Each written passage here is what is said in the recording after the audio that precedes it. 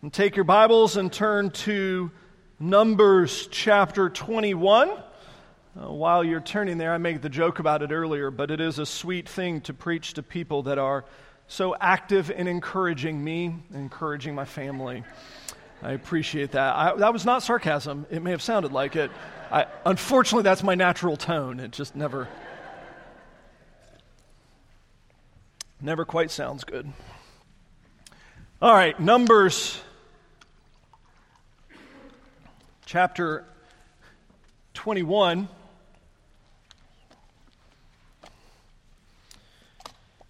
Starting in verse 1.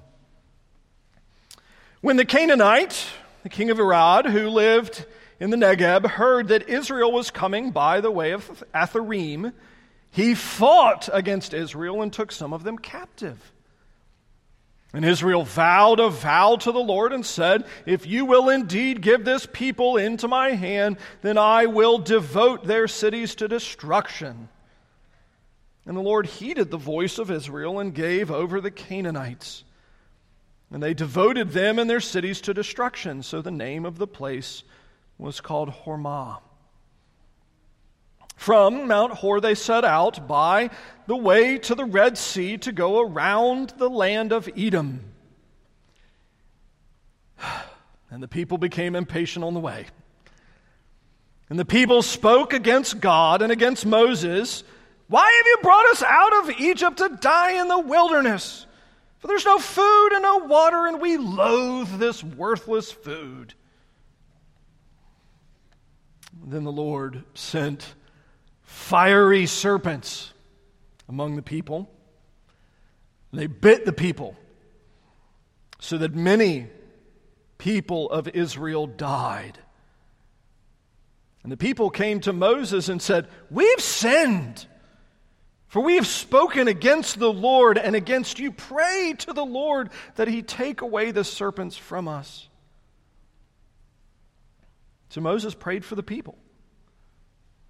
And the Lord said to Moses, "Make a fiery serpent and set it on a pole, and everyone who is bitten when he sees it shall live."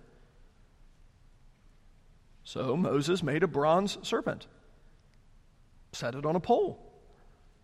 And if a serpent bit anyone, he would look at the bronze serpent and live. And the people of Israel set out and camped in Oboth. They set out from Oboth and camped at Abarim, in the wilderness that is opposite of Moab toward the sunrise. From there they set out and camped in the valley of Zered. From there they set out and camped on the other side of the Arnon, which is in the wilderness that extends from the border of the Amorites. For the Arnon is the border of Moab, between Moab and the Amorites. Therefore it is said in the book of the wars of the Lord, Waheb and Suphah in the valleys of Arnon, and the slope of the valleys that extends to the seats of Ar that leans on the border of Moab. And from there they continued to Beer. And that is the well of which the Lord said to Moses, "Gather the people together so that I may give them water." Then Israel sang this song, "Spring up, O well, sing to it, the well that the princes made, that the nobles of the people dug with scepter and with their staffs."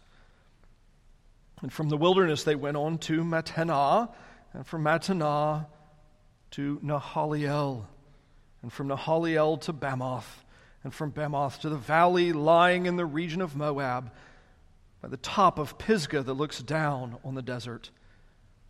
Then Israel sent messengers to Sihon, king of the Amorites, saying, "Let me pass through your land.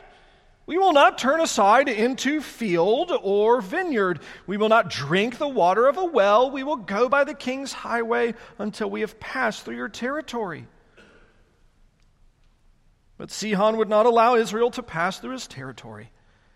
He gathered all his people together and went out against Israel to the wilderness and came to Jahaz and fought against Israel. And Israel defeated him with the edge of the sword and took possession of his land from the Arnon to the Jabbok, as far as the Ammonites, for the border of the Ammonites was strong. And Israel took all these cities, and Israel settled in all the cities of the Amorites, and Heshbon and all its villages. For Heshbon was the city of Sihon, king of the Amorites. who had fought against the former king of Moab and taken all his land out of his hand as far as the Arnon. Therefore the ballad singers say, "Come to Heshbon, let it be built. Let the city of Sihon be established, for fire came out from Heshbon, flame for the city of Sihon. It devoured Ar of Moab and swallowed the heights of the Arnon. Woe to you, O Moab! You are undone, O people of Chemosh! He has made his sons fugitives and his daughters captives to an Amorite king. Sihon, so we overthrew them. Heshbon as far as Dibon perished. We laid waste as far as Nophah. Fire spread as far as Medeba." Thus Israel lived in the land of the Amorites. Moses sent to spy out Jazer. They captured its villages and dispossessed the Amorites who were there. Then they turned and went up by the way of Bashan. And Og, the king of Bashan, came out against them, he and all his people, to battle at Edrei. But the Lord said to Moses, "Do not fear him, for I have given him into your hand, and all his people and his land. And you shall do to him as you did to Sihon, king of the Amorites, who lived at Heshbon." So they defeated him and his sons and all his people until he had no survivor left, and they possessed his land. Let's pray. Father, you've spoken the reading of your word. We ask that you would speak in its preaching. There are a few endeavors where we so clearly see our frailty. The frailty of the speaker and the frailty of us as we are listeners. Would your spirit be strong? For Christ's sake, amen.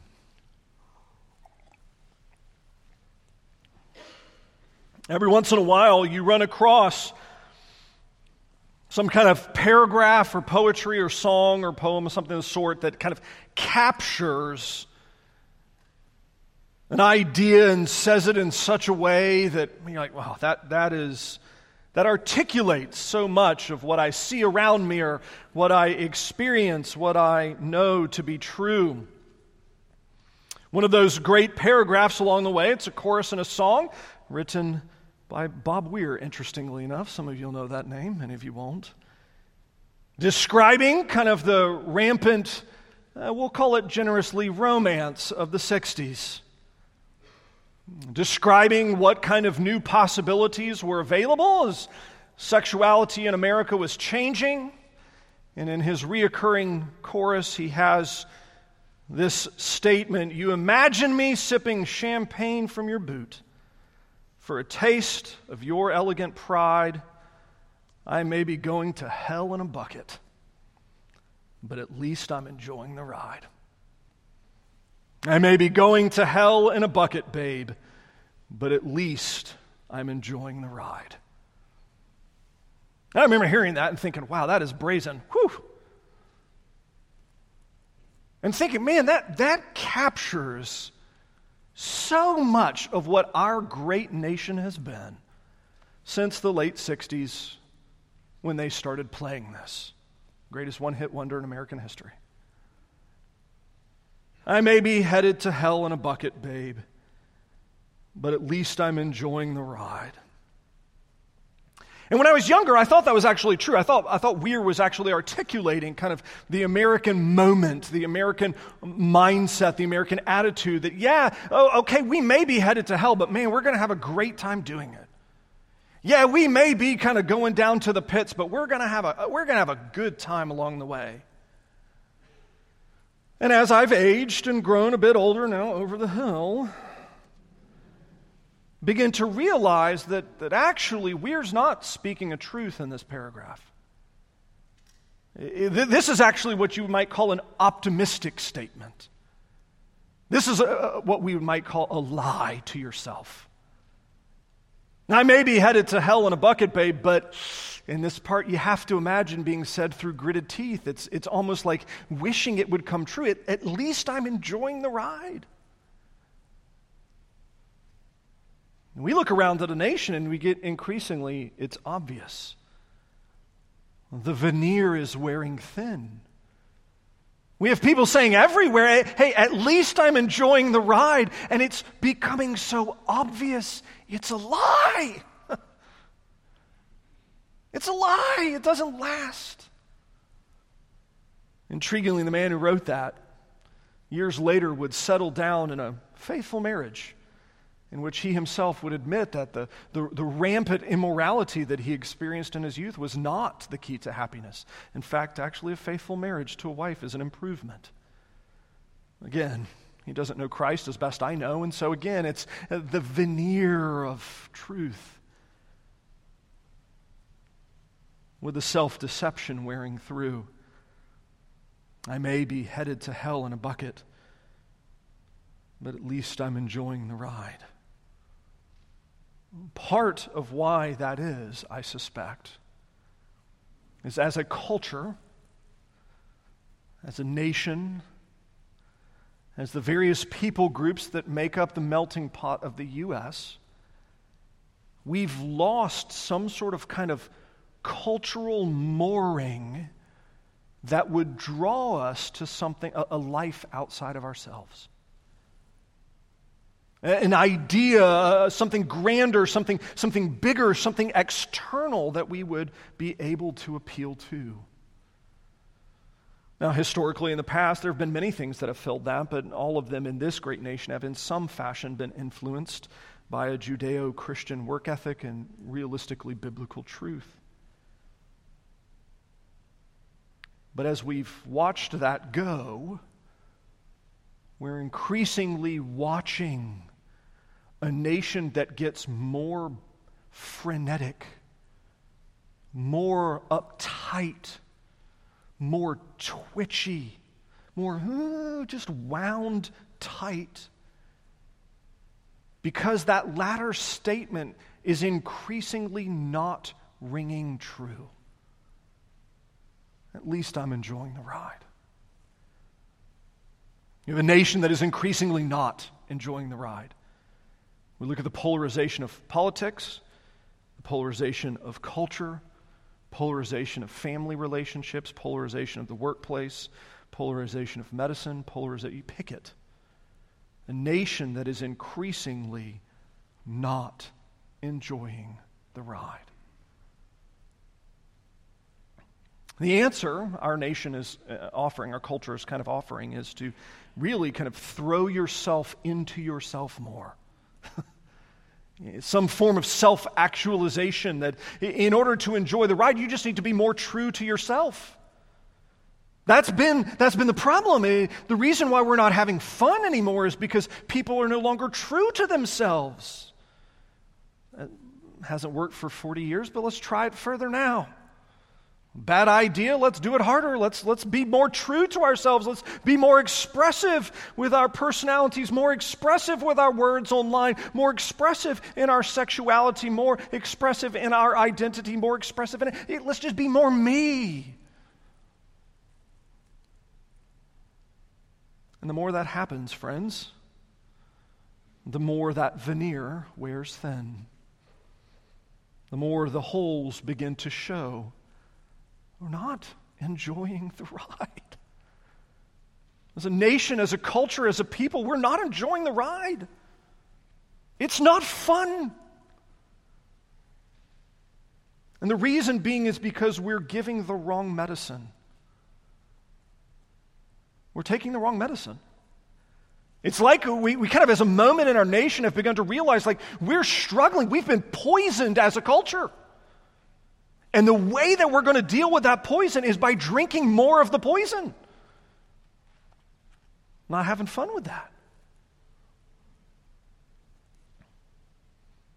What we've lost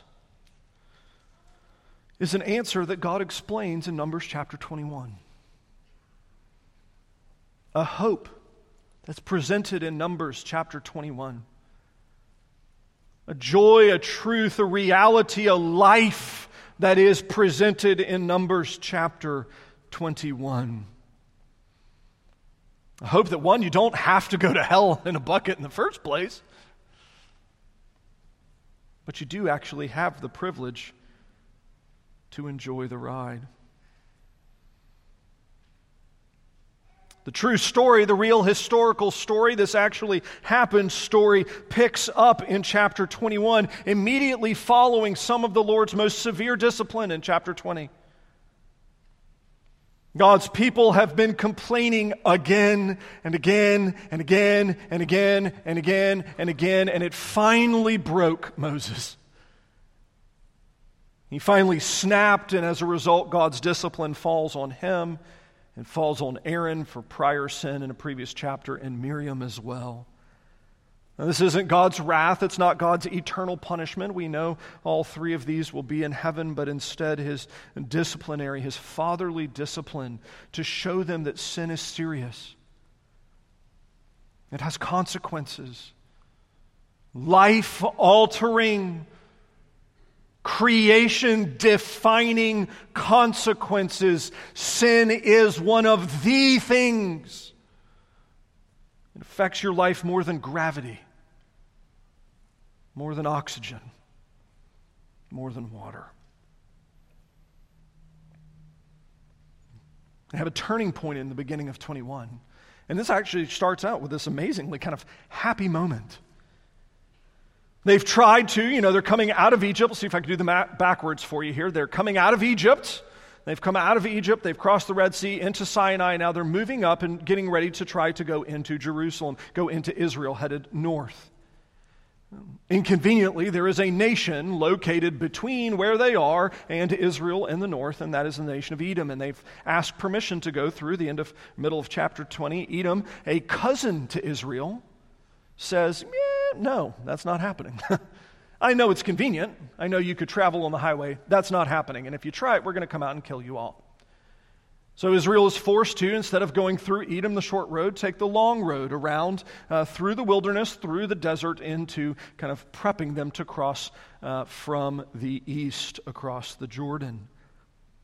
And we have in just these first three verses this kind of just little, kind of almost barely even described addendum of what God is doing. Oh yeah, by the way, just in passing, there's this nation that got upset about Israel even moving at all.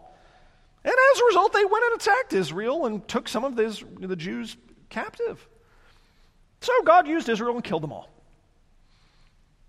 God used Israel and wiped them off the face of the map and devoted them to destruction. In fact, actually what we would see in these verses is God's law given in Leviticus and then coming again in Deuteronomy is enacted. This is how the evildoer is dealt with. This tremendous victory in verses 1, 2, and 3, and you get to see kind of this first glimpse of what this new Israel could be. The Israel that knows their God, that is known by their God, the Israel that's been walking in the desert, that's learned the lessons of disobedience, the Israel that's watched the ground eat them and maybe shouldn't complain anymore, the Israel that you think, man, this is it, they finally got it. But they don't. But they don't. And immediately after this great victory, they return, as the Proverbs say, like a dog to its vomit. They go back to their old ways and return immediately to their complaining spirit. I suspect this is just on a side note, maybe the first lesson we should be on guard for. Be on guard that our greatest successes don't become our greatest weaknesses. In this new Israel, this is the new generation.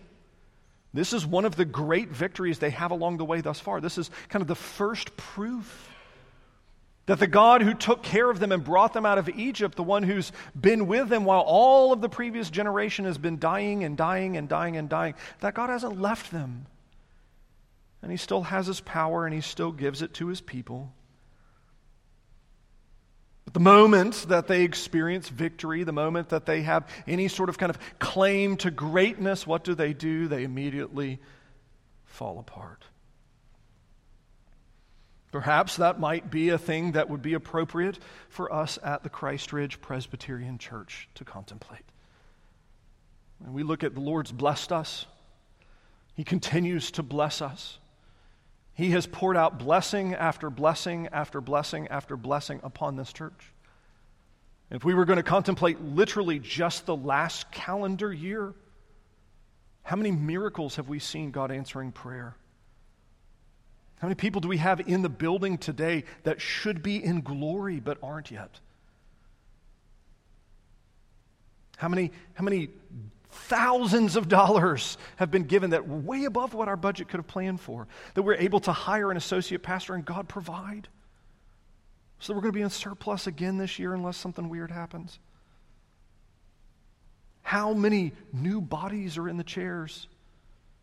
We got a brand new sanctuary 2 years old and we're already having to figure out, okay, do we get more chairs? What do we do? Blessing after blessing after blessing.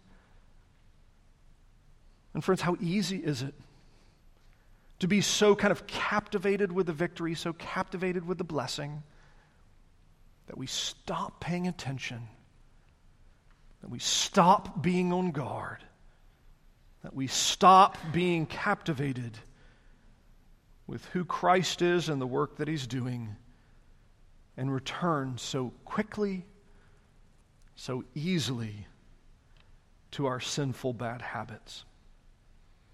It's not a hard journey from verse 3 to verse 4. It's not a long one either. I'd love to pretend that this is one of those parts in the Bible that we could say, well, that was true for them, but it's not true for us. Great reality is, though, so many of our greatest failures as humans come immediately following our greatest victories. And I would think we'd have to say, if we're considering the history of this church, the last calendar year has been the pinnacle thus far. And as a result, I think it is extremely important that we as this portion of God's church remain humble, remain aggressively committed to the Bible, aggressively committed to prayer, and aggressively committed to rooting out sin in our own lives. And we don't grow lazy in spiritual growth. Well, that's what happens here to them. They've grown lazy as a people group again to spiritual growth. They've seen all kinds of terrible things happen to people that complain. It's the most amazing one earlier in the book where the ground eats people for complaining, and they complain literally the next day. Literally the next day. You would think superstition alone would be enough to not have you do that, but okay. This time we have something different. Perhaps for some of us in the room, this would be a neat thing to be able to watch snakes like this. For most of us, I suspect this is our waking nightmare. As they journey from the south around the wilderness to the east, they begin to grow weary again of God's provision. They grow weary again of what God is doing. They grow weary again of how God is taking care of them. They grow weary again of manna. They grow tired of God's plan and God's provision. In verse 5, this one you can hear almost in a sympathetic fashion. Moses, what are you doing, man? Why have you brought us out here to die? There's no food, there's no water, and I'm really tired of manna. I'm really tired of it, man. You can imagine that conversation. It's not a hard one to have, and yet they've known this is a grumble against not just Moses, but against the Lord Himself. We loathe this worthless food. Well, what is the worthless food? It's food that God Himself has miraculously provided. And so the Lord does, again, as I mentioned, what for many of us might be considered our waking nightmare. He sends snakes. A lot of them. Not just a couple. Not just 3 or 4 in a nation of 1 million. He sends a lot. And the way the Hebrew here is translated very, very well by the ESV is it's fiery serpents. That's the same word that the seraphim are drawn from, the fiery beings of heaven. Most likely what we think this is that these are snakes that are severely venomous, and their bite burns like fire until you die. That's joyful, isn't it? It's a wonderful way to go. Again, we think, as best we can tell, if the serpents of that area are the same ones today as they were back then, it's most likely either a carpet adder or a black mamba. Joyful things, right? The first one of those, carpet viper, is the most venomous snake in northern Africa. It's terrible. It's awful. They also like to hide so you don't see them, and then they sneak out and they bite you and you die. It's intriguing, though. This is where, again, I think you begin to kind of get this moment where Israel would have had that kind of same kind of cultural question that I think we're being confronted with in 2022, will be in 2023. Are we having fun with this anymore, folks? I mean, it's fun and all to travel through and you get to see all the miracles and the crazy things that God has done. And I guess it's one thing where if you complain and the ground is opening up and eating other people. But now something's different happened. Where interestingly, this discipline by God is not connected to those few people that complained. It's not connected to them and their households the way that it has been prior. What the Lord has done is to an entire nation, He's given out His fatherly discipline to help them understand complaining against God is evil. It's evil. It's that whole, well, you might not have been having fun before, but I guarantee you're not now. You think you don't know what not having fun is. Well, let's get a lesson from God. Now, the interesting thing is we could easily say here, well, He's being petulant, He's being angry, He's being grumpy, He's just being unfair. He hates His people. And that's not the case at all, actually. This is fatherly discipline. Again, remember, for all of these people that are true Christians, that are united to God, when they die from the serpent, they pass into His presence. This is the great kind of treat of biblical discipline, is the worst thing God can do to you is bring you to His side, the place that we want to be most. It's the worst thing He can do to you. But what He's doing to them is good parenting, is that He's teaching them that sin is more miserable than anything else in life. And I think having a herd or flock of serpents, or whatever it's actually called, coming into your town and into your nation and just biting everyone so they die, I think that would be a fairly miserable thing to teach you to learn that. To help you begin to see that, sin is awful. It's miserable. I don't like it. I really don't want to do it anymore. It might feel good in the moment. It might make me happy for 2 or 3 or 5 minutes or an hour, but in the end, it's not good. It's not good.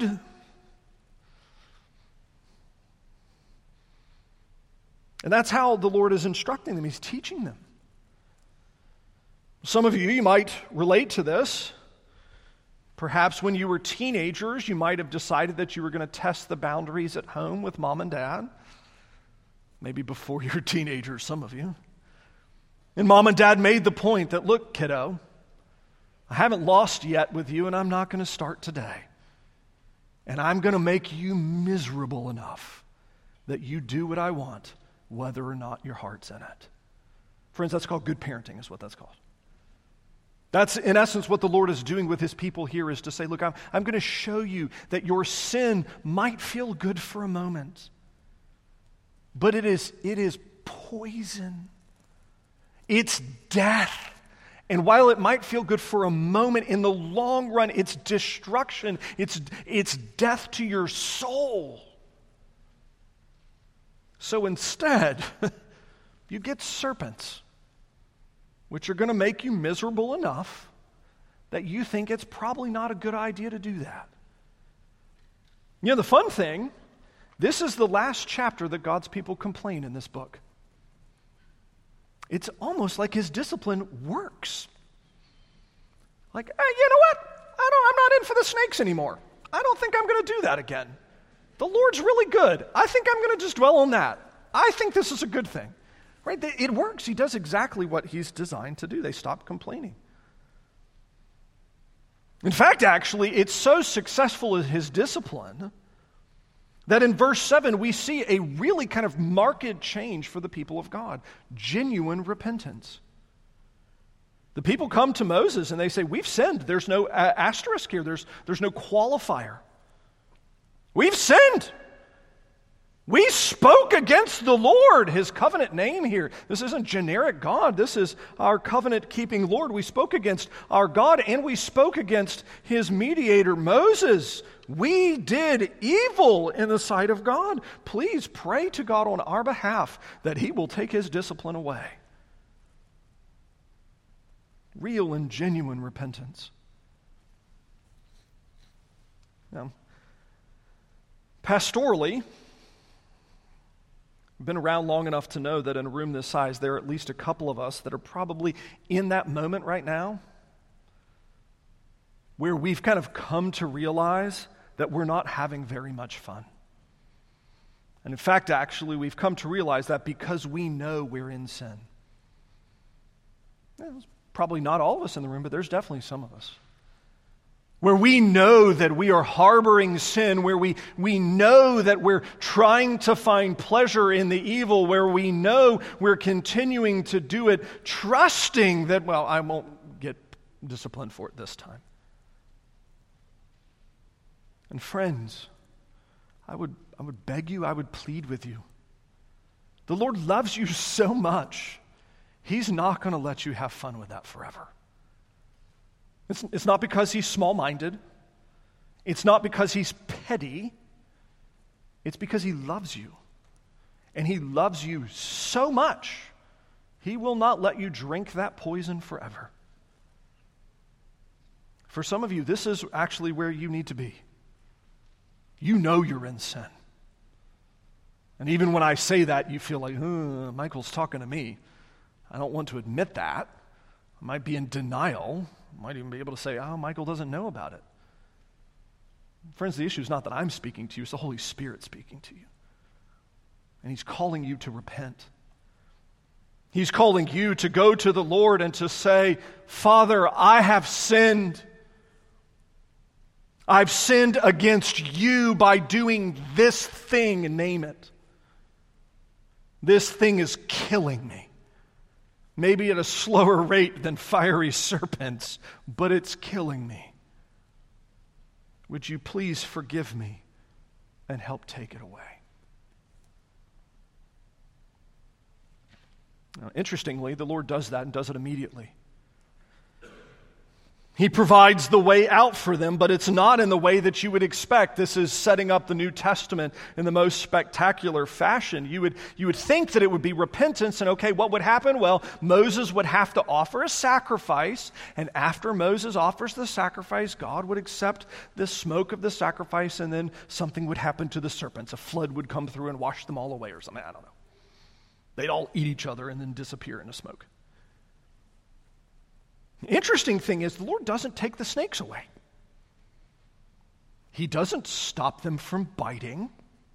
He doesn't stop the bites from hurting.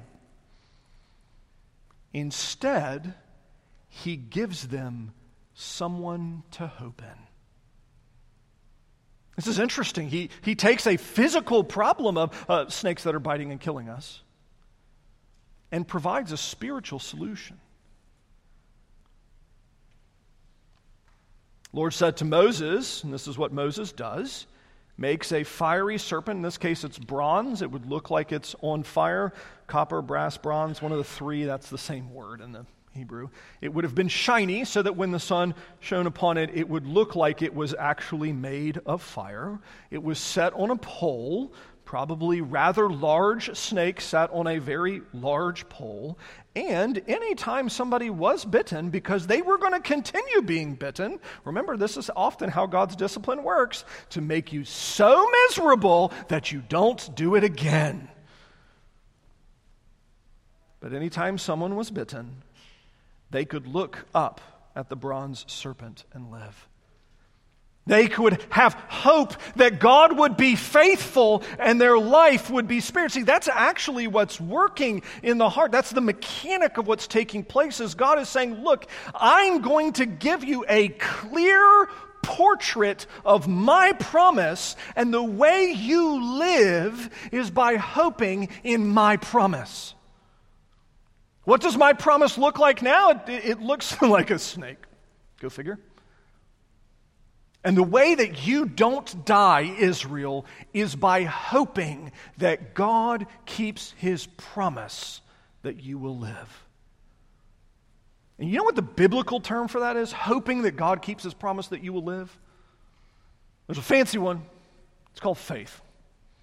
That's really all faith is. It's hoping that God will keep his promises.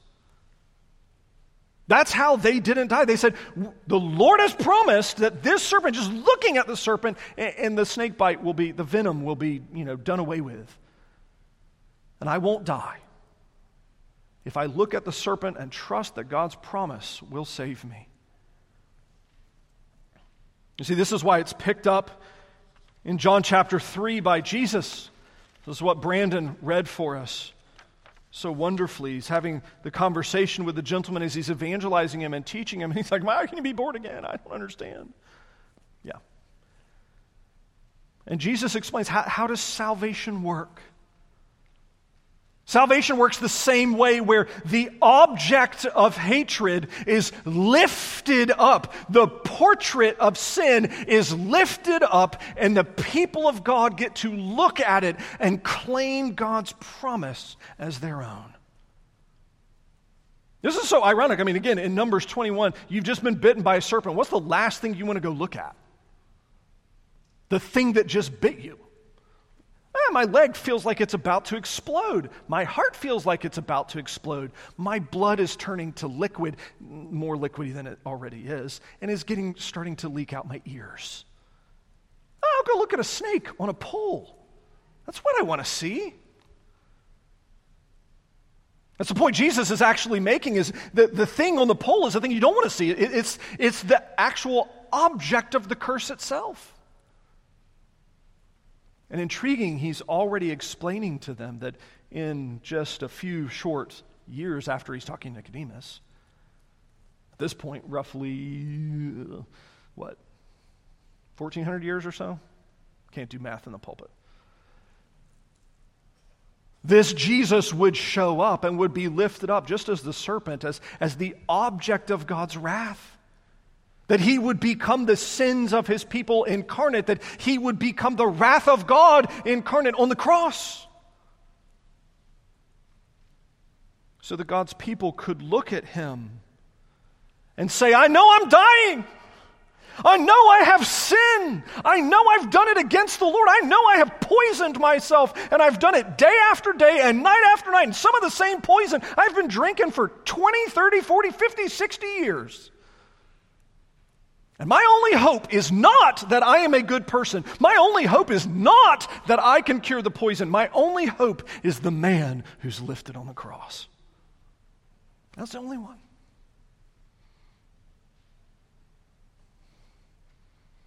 Because if anything our own personal history has taught us,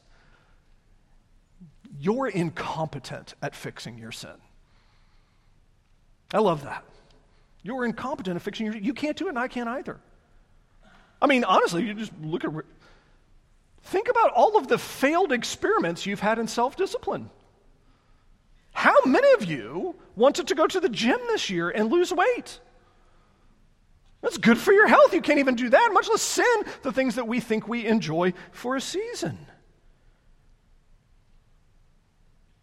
Our weekly experience confirms that we can't fix our sin, that only the man on the cross can. Our weekly experience confirms that left to our own ends, we will return like a dog to its vomit to consume the same evil things again. Instead, people of God, the curse can be lifted. God's wrath can be lifted. The discipline can be lifted. You find faith in Christ Jesus, looking at him on the cross, received by faith. Now, I know most of you in here, and there's some here today I don't actually know. Praise God for that. That's fun. We're glad you're here. But again, in a room this size, I know there's people in here that don't know the Lord. Some vocally so. I'm not mad at you. In fact, actually, I'm really glad you're here. I want you to become a part of the family here. But almost certainly, Bob Weir and the Grateful Dead described your life perfectly. You may be headed to hell in a bucket. Well, maybe let's correct that. And you're lying to yourself and saying you're having a good time. And friends, if you find yourself in that category, you don't know the Lord Jesus, this is the answer. This is the answer. They're telling us in Numbers 21. Moses is telling us, God is telling us in Numbers 21, how am I saved through Jesus? You look at him and you trust that God will keep his promise and that Christ alone is the answer for my sin. And I love this. This is such a wonderful portrait. Do they have to do anything? Is it like God says, well, you know what? If you hop on your right foot the whole time, I'll save you. The serpents won't kill you. If you're a good enough person, the serpents won't kill you. It's tough luck for your neighbor because they're a wretch. You know, they're going to die. Is it, well, you know what? If you promise to stop complaining, Israel, if you don't complain again anymore, then God will save you. He won't do this anymore. No, it's actually a great object lesson. What do they have to do? Just believe in Jesus. And then here in Numbers 21, it's believe in the serpent. It's believe in the promise of God. But Jesus himself in John chapter 3 explains that he is that promise. So that all who hope in Christ can have a new life. This is why actually the rest of the chapter is so important. It's honestly the part where you're like, why is Michael still reading this? And I know that. And then some of you are just waiting to see how many of the names I will mess up. I will give you a hint. As long as I say it with confidence, it means I didn't mess any of them up. And anybody that would complain is dead. So why the rest of the chapter is so important, though, because of what happens. Right? They look to God's promise. They look in hope to what God is doing. They look at God's redeeming mercy and they say, you alone are the one that can save us. And then you have that kind of ending statement in verse 9, which is really hard. So if a serpent bit anyone, he would look at the bronze serpent and live. They would keep getting bit.